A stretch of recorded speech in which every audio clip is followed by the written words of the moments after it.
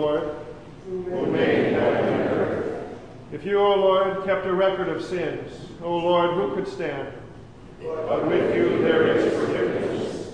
Therefore you are feared. Since we are gathered to hear God's word and to call upon him in prayer and in praise, and receive the body and blood of our Lord Jesus Christ in the fellowship of this altar, let us first consider our own unworthiness and confess before God and one another that we have sinned in thought and in word and in deed, and that we cannot free ourselves from our sinful condition. Together as his people, let us take refuge in the infinite mercy of God, our Heavenly Father, seeking his grace for the sake of Christ, and saying, God, be merciful to me, a sinner. Almighty God, have mercy upon us, forgive us our sins, and lead us to everlasting life. Amen. Almighty God, in his mercy, has given his only Son to die for you, and for his sake he forgives you all of your sins. As a called and ordained servant of the Word, I therefore forgive you all of your sins, in the name of the Father, and of the Son, and of the Holy Spirit. Amen.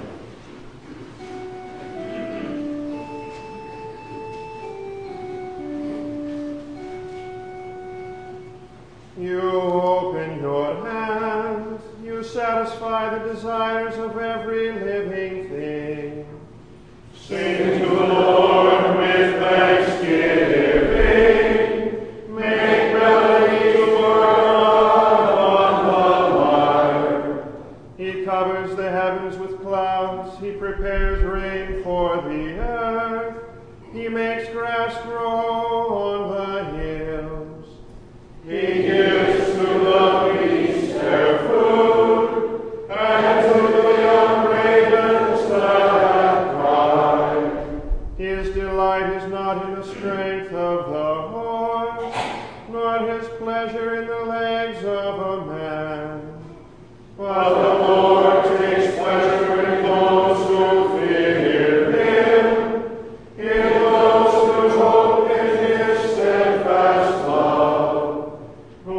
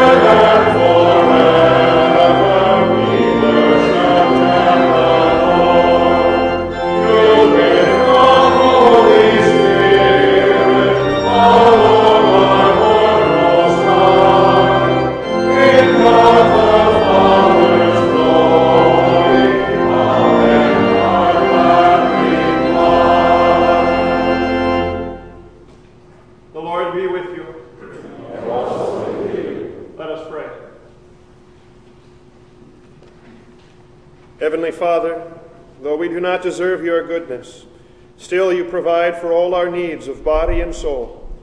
Grant us your Holy Spirit that we may acknowledge your gifts, give thanks for all your benefits, and serve you in willing obedience. Through Jesus Christ, your Son, our Lord, who lives and reigns with you in the Holy Spirit, one God, now and forever. Amen.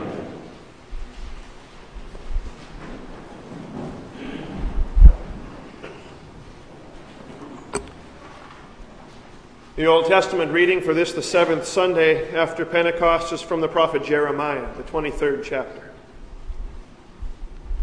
Woe to the shepherds who destroy and scatter the sheep of my pasture, declares the Lord. Therefore, thus says the Lord, the God of Israel, concerning the shepherds who care for my people.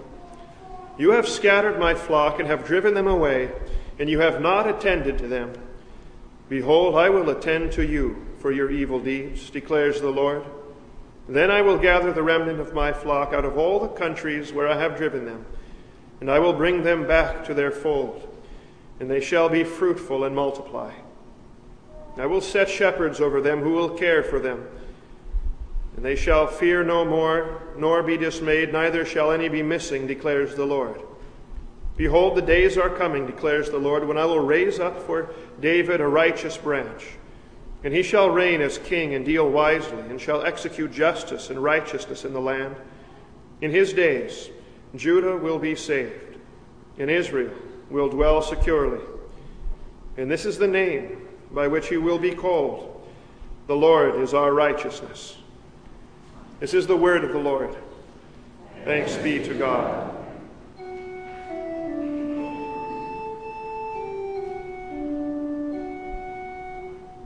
Oh, the depths of the riches and the wisdom and the knowledge of God!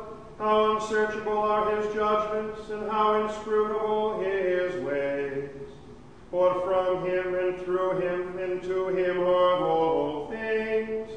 To him be glory forever. Amen.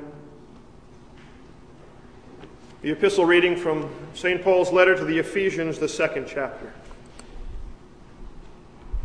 Remember that at one time you Gentiles in the flesh, called the uncircumcision by what is called the circumcision, which is made in the flesh by hands, remember that you were at that time separated from Christ, alienated from the commonwealth of Israel, and strangers to the covenants of promise, having no hope and without God in the world. But now in Christ Jesus, you who once were far off have been brought near by the blood of Christ.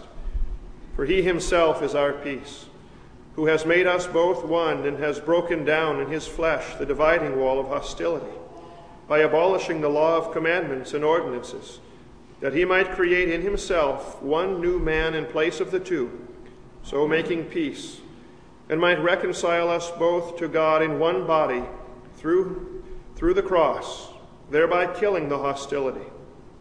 And he came and preached peace to you who were far off, and peace to those who were near. For through him we both have access in one Spirit to the Father. So then you are no longer strangers and aliens, but you are fellow citizens with the saints and members of the household of God, built on the foundation of the apostles and prophets, Christ Jesus himself being the cornerstone, in whom the whole structure, being joined together, grows into a holy temple in the Lord. In him you also are being built together into a dwelling place for God by the Spirit. This is the word of the Lord. Thanks be to God. We now join in a hymn of reflection on the epistle reading, hymn number 909, Christ has made the sure foundation.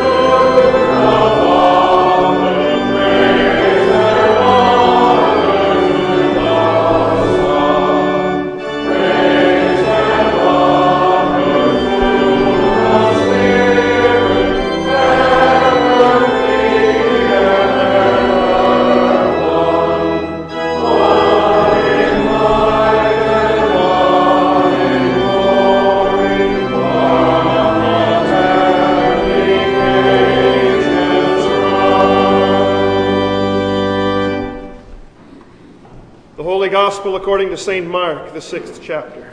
Glory to you, O Lord. The apostles returned to Jesus and told him all that they had done and taught. And he said to them, "Come away by yourselves to a desolate place and rest a while."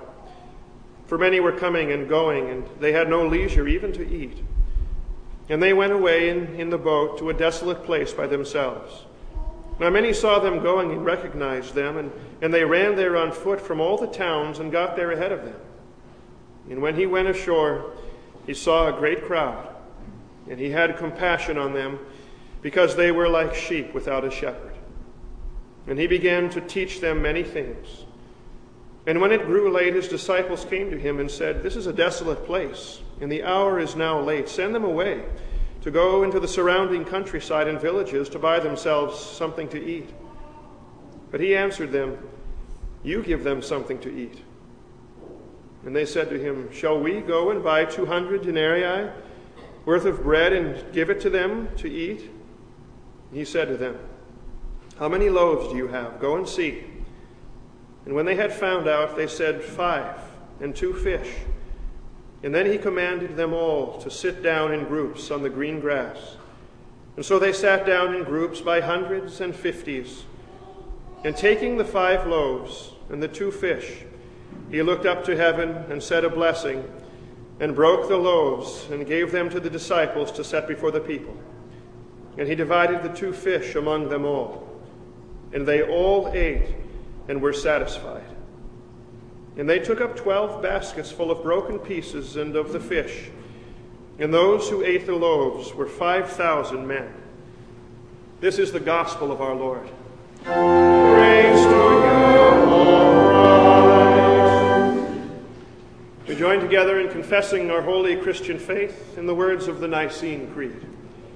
I believe in one God, the Father Almighty, maker of heaven and earth, and of all things visible and invisible, and in one Lord Jesus Christ, the only begotten Son of God, begotten of his Father before all worlds, God of God, light of light, very God of very God, begotten, not made, being of one substance with the Father, by whom all things were made, who for us men, and for our salvation, came down from heaven, and was incarnate by the Holy Spirit of the Virgin Mary, and was made man, and was crucified also for us under Pontius Pilate.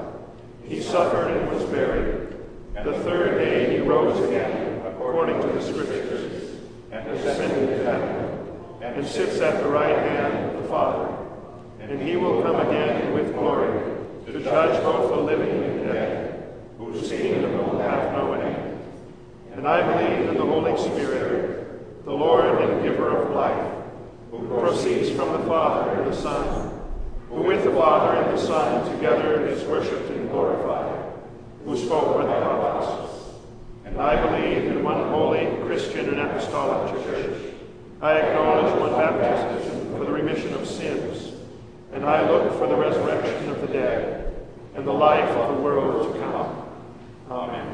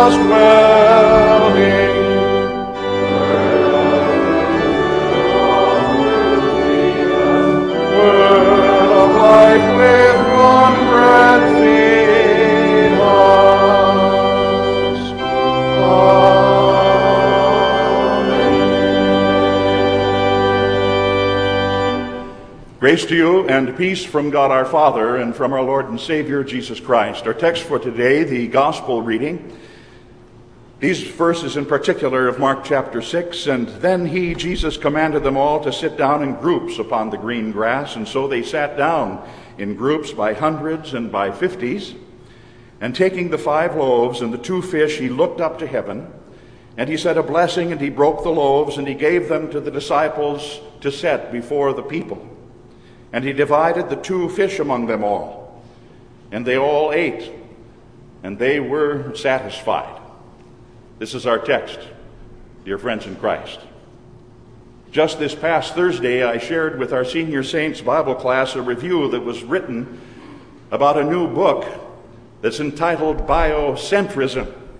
Scientist Robert Lanza wrote the book, and using the latest findings in physics and quantum mechanics, Dr. Lanza posits a fascinating new worldview, which, if accepted by the scientific community, would indeed be quite revolutionary for them. The world, he says, appears to be designed for life.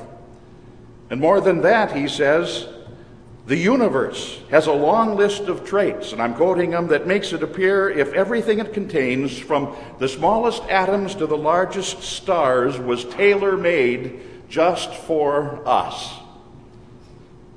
Some have called that, he explains, the Goldilocks effect, the notion that the cosmos is not to this and it's not to that. Remember the story of Goldilocks, not too hot, not too cold, not too hard, not too soft. But that the whole universe, he contends, is made in such a way that it's not to this, it's not to that, it's just right. Just right for life. The cosmos, just right.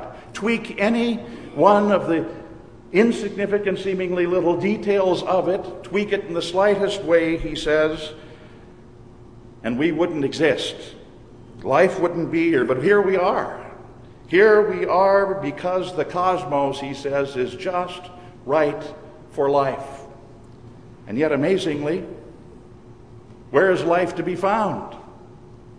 Life is to be found right here, on planet Earth. To be sure, we've been looking for life elsewhere for a long time. This year we celebrate the 25th anniversary of the SETI project that still operates and is taking place just a few miles from us over in Mountain View.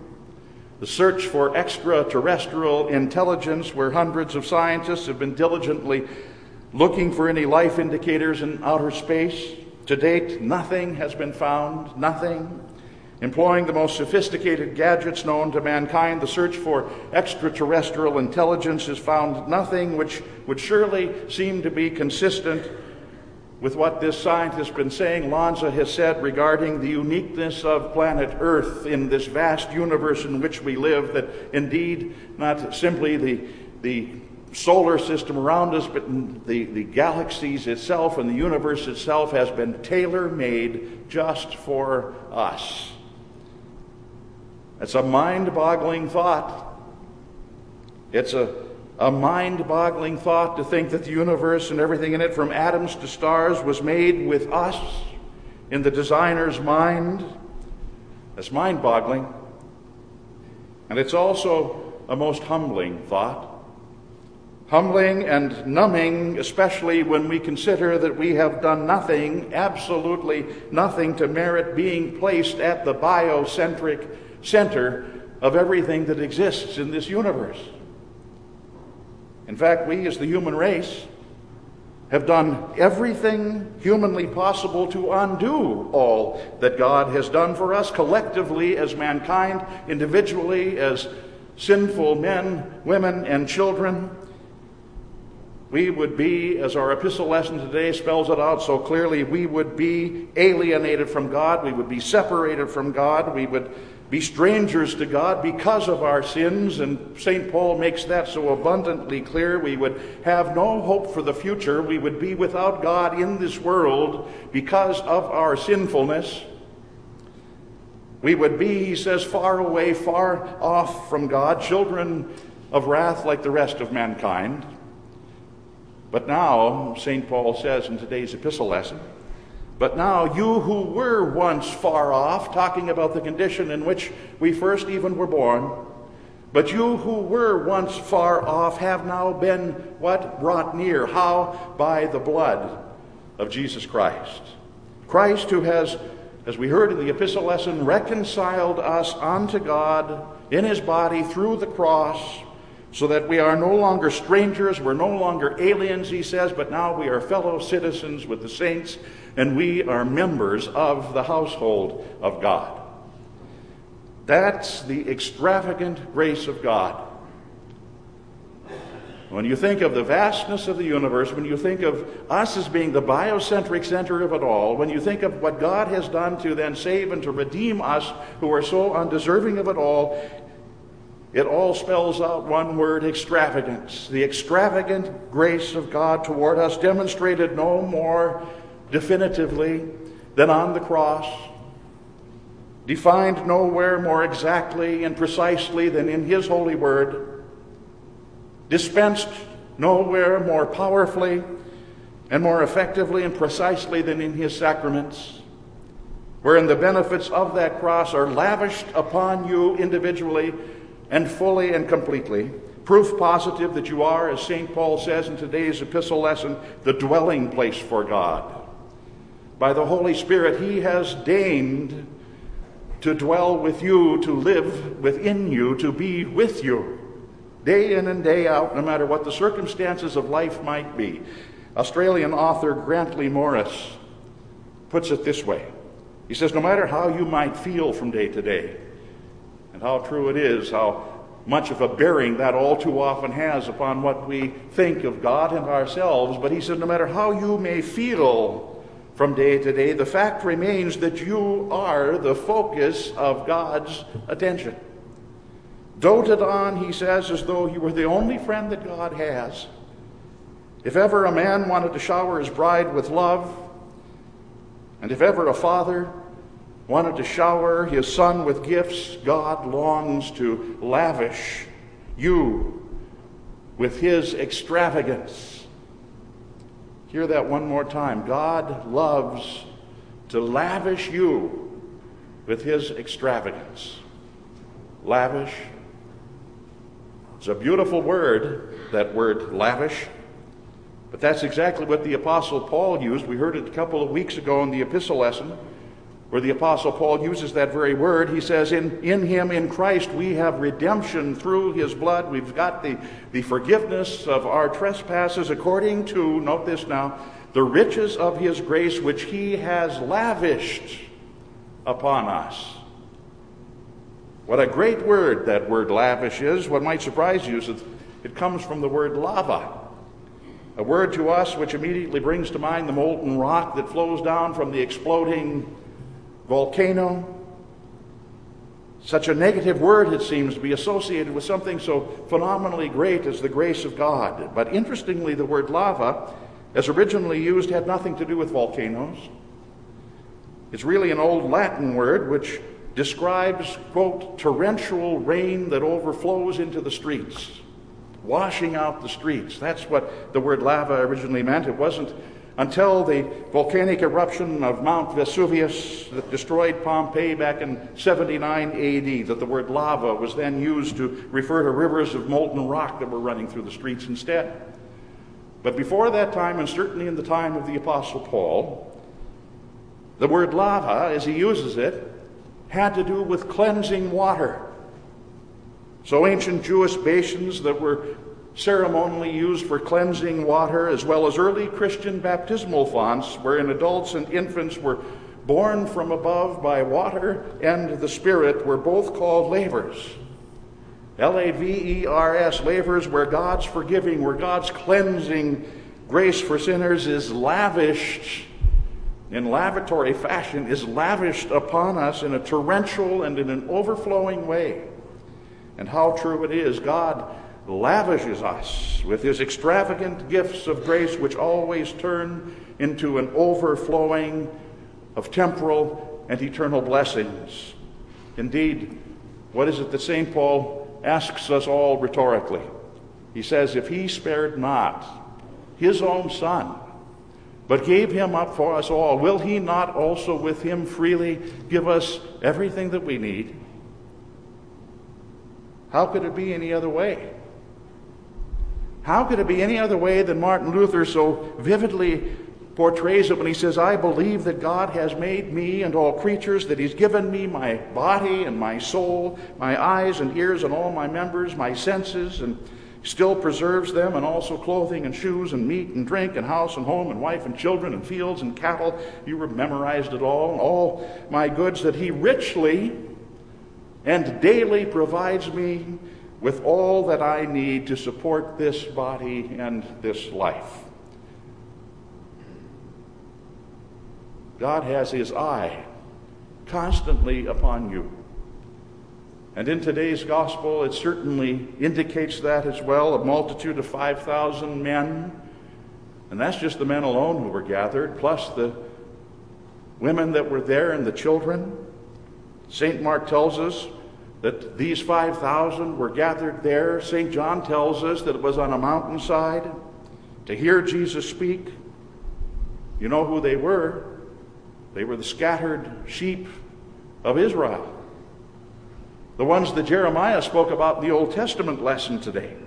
Scattered because of unfaithful and cowardly shepherds of God's flock who had for generations not been defending the sheep from the false teachings of wolves that had come into their midst to mislead and to misguide them. Wolves who would come stealthily into their midst to first disturb them and then to disperse and to scatter them and then finally to devour the weakest and the most vulnerable and careless wanderers among them. The scattered sheep of Israel, as the Old Testament prophet said, now being gathered together by the chief shepherd, by the great shepherd, by God himself, who said, I will shepherd my people, Israel. Jesus Christ, who identifies himself in the Gospels as being the good shepherd, who would lay down his life for his sheep. The good shepherd who would feed them the bread, not only that they needed for their bodies, but the bread that they needed for their souls, which he identified himself as being, later giving them even his very body and his very blood, which would in due time be delivered to them in the sacramental bread and wine of his holy supper.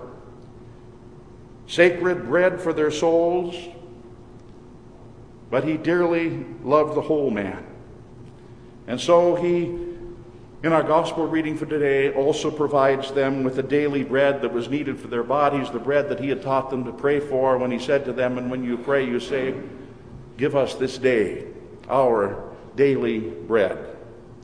You see, he who once said, man does not live by bread alone, but by every word that proceeds from the mouth of God, also knew that man cannot live without bread for the body.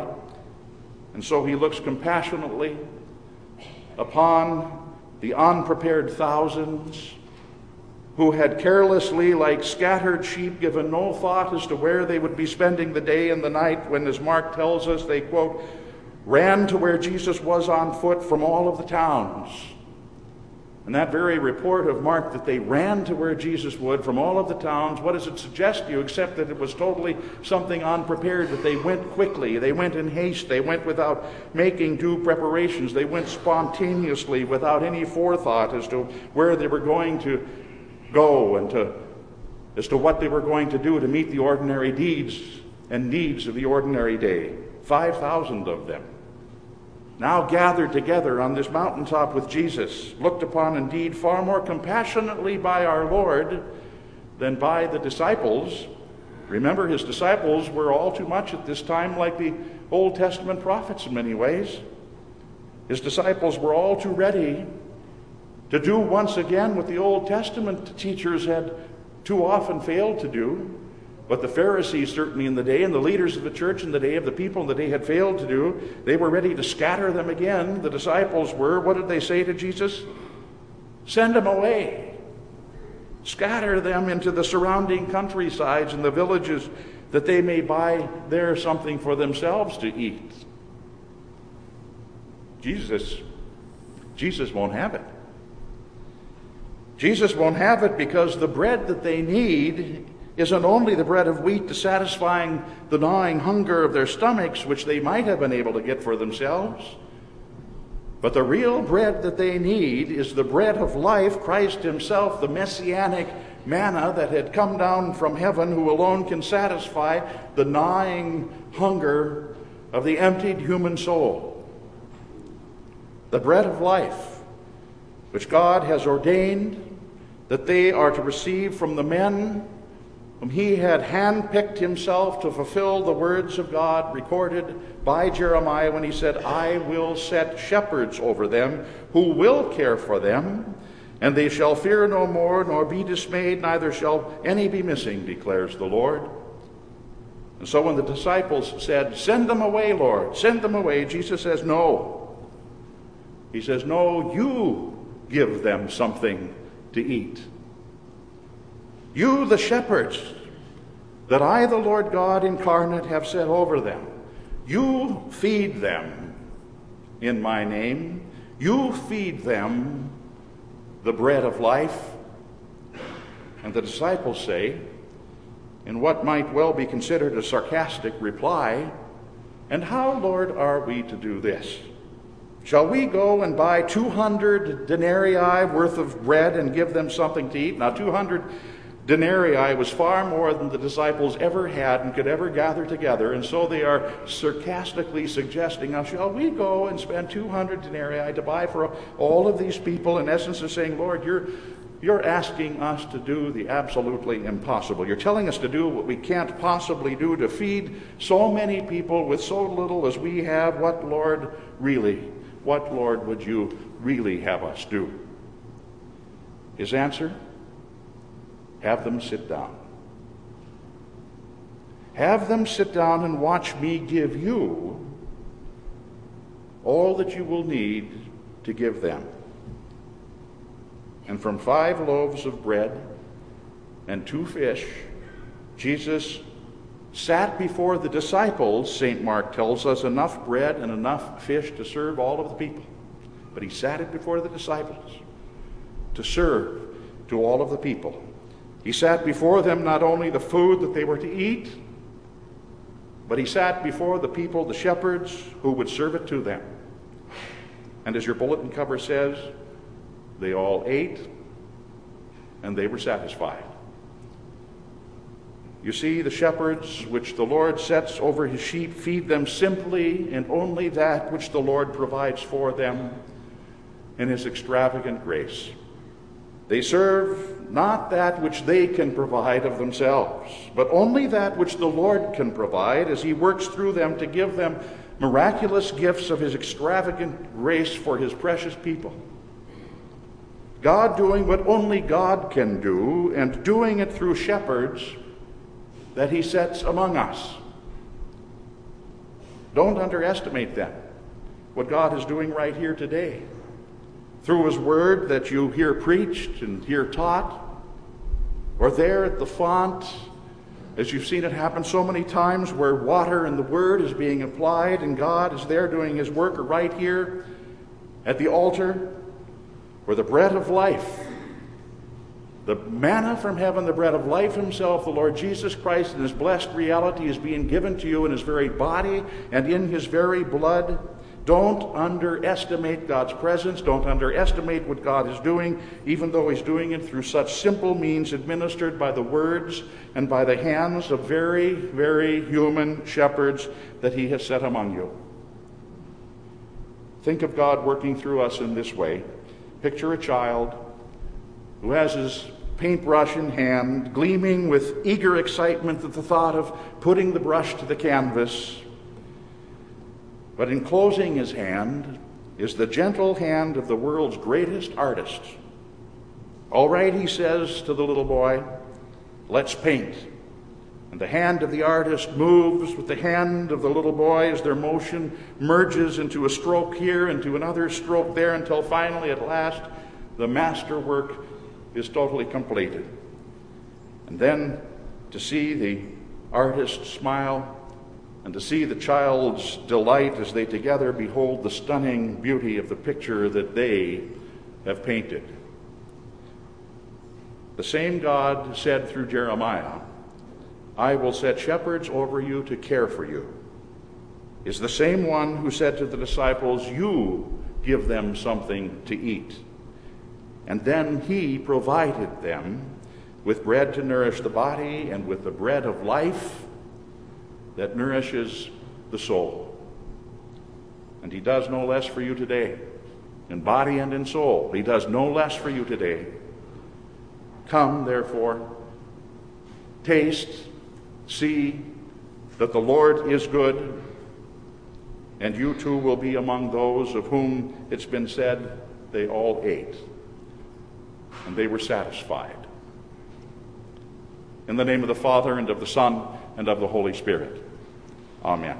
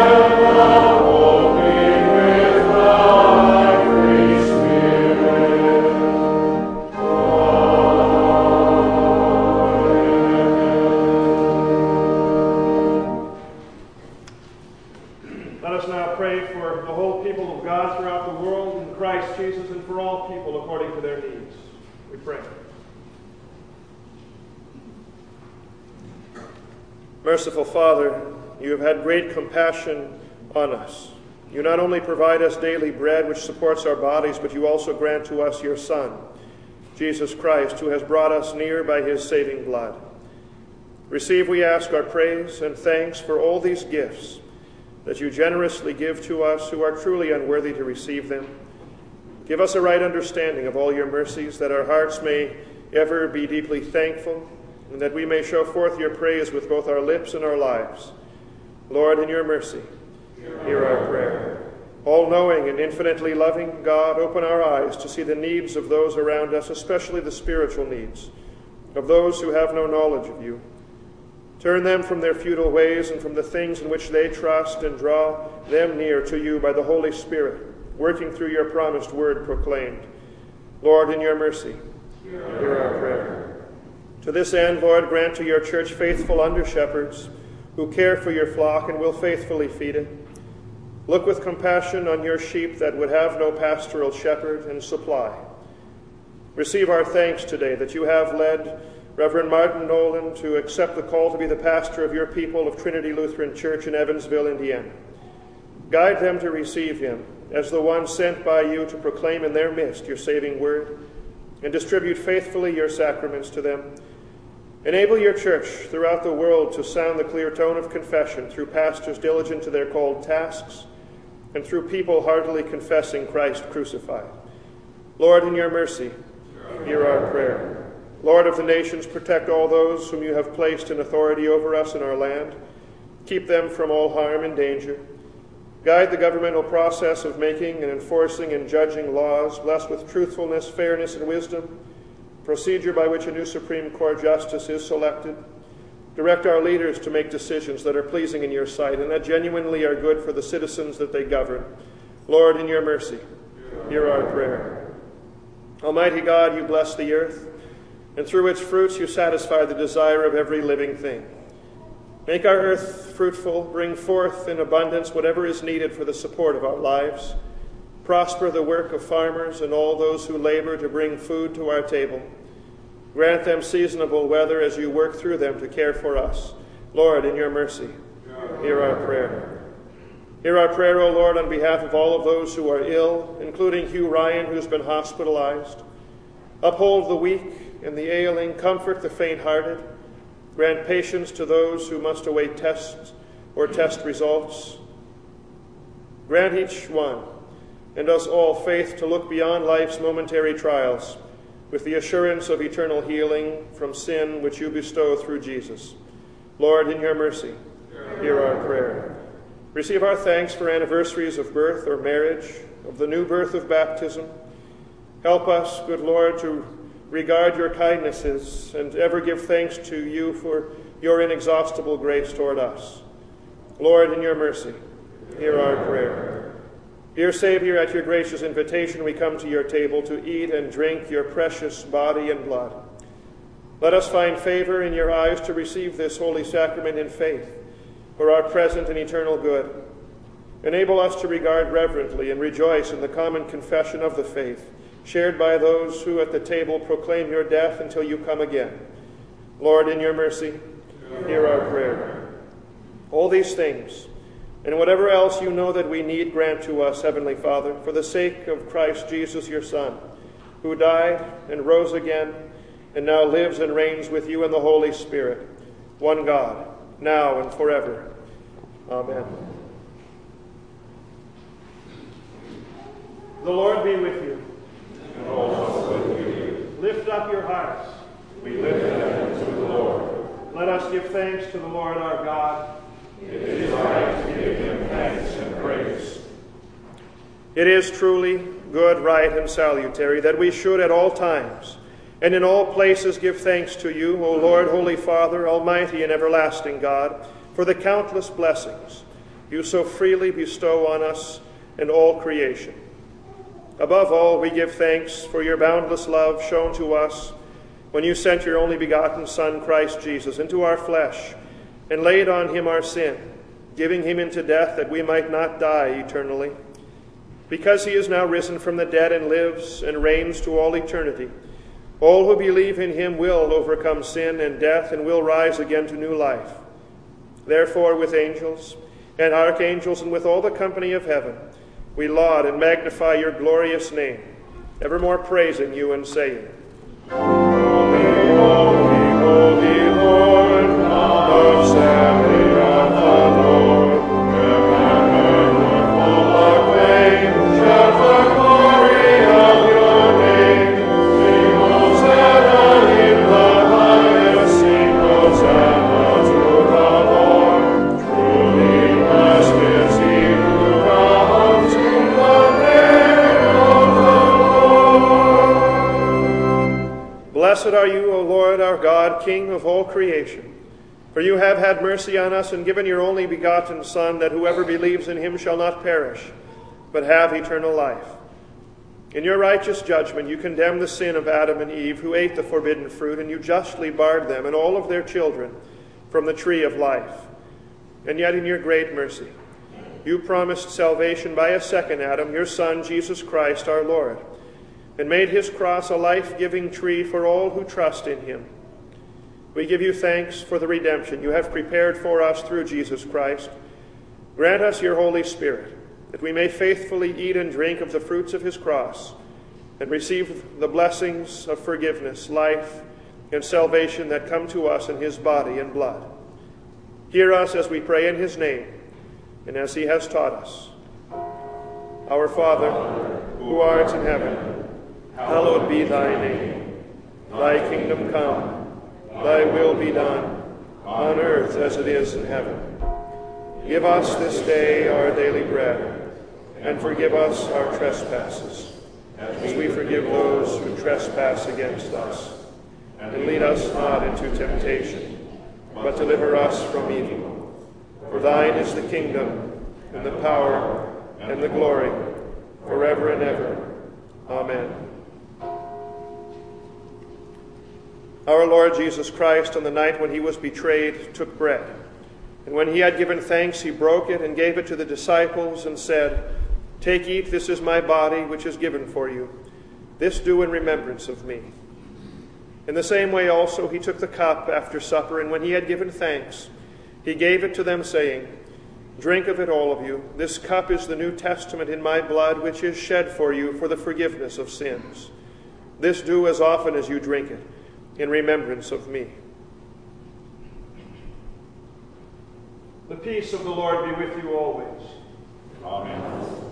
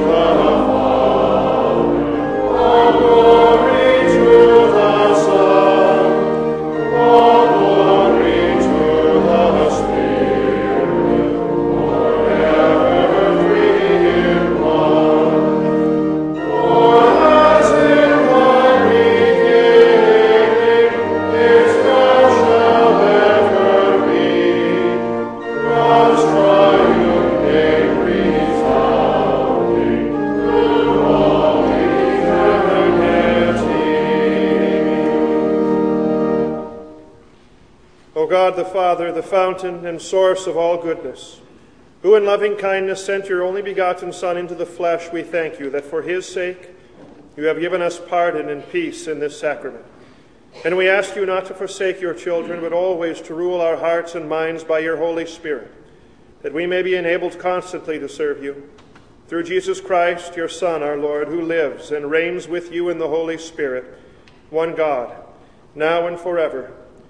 Amen. Let us bless the Lord. Thanks be to God. The Lord bless you and keep you. The Lord make his face to shine upon you and be gracious unto you. The Lord lift up his countenance upon you and give you his peace.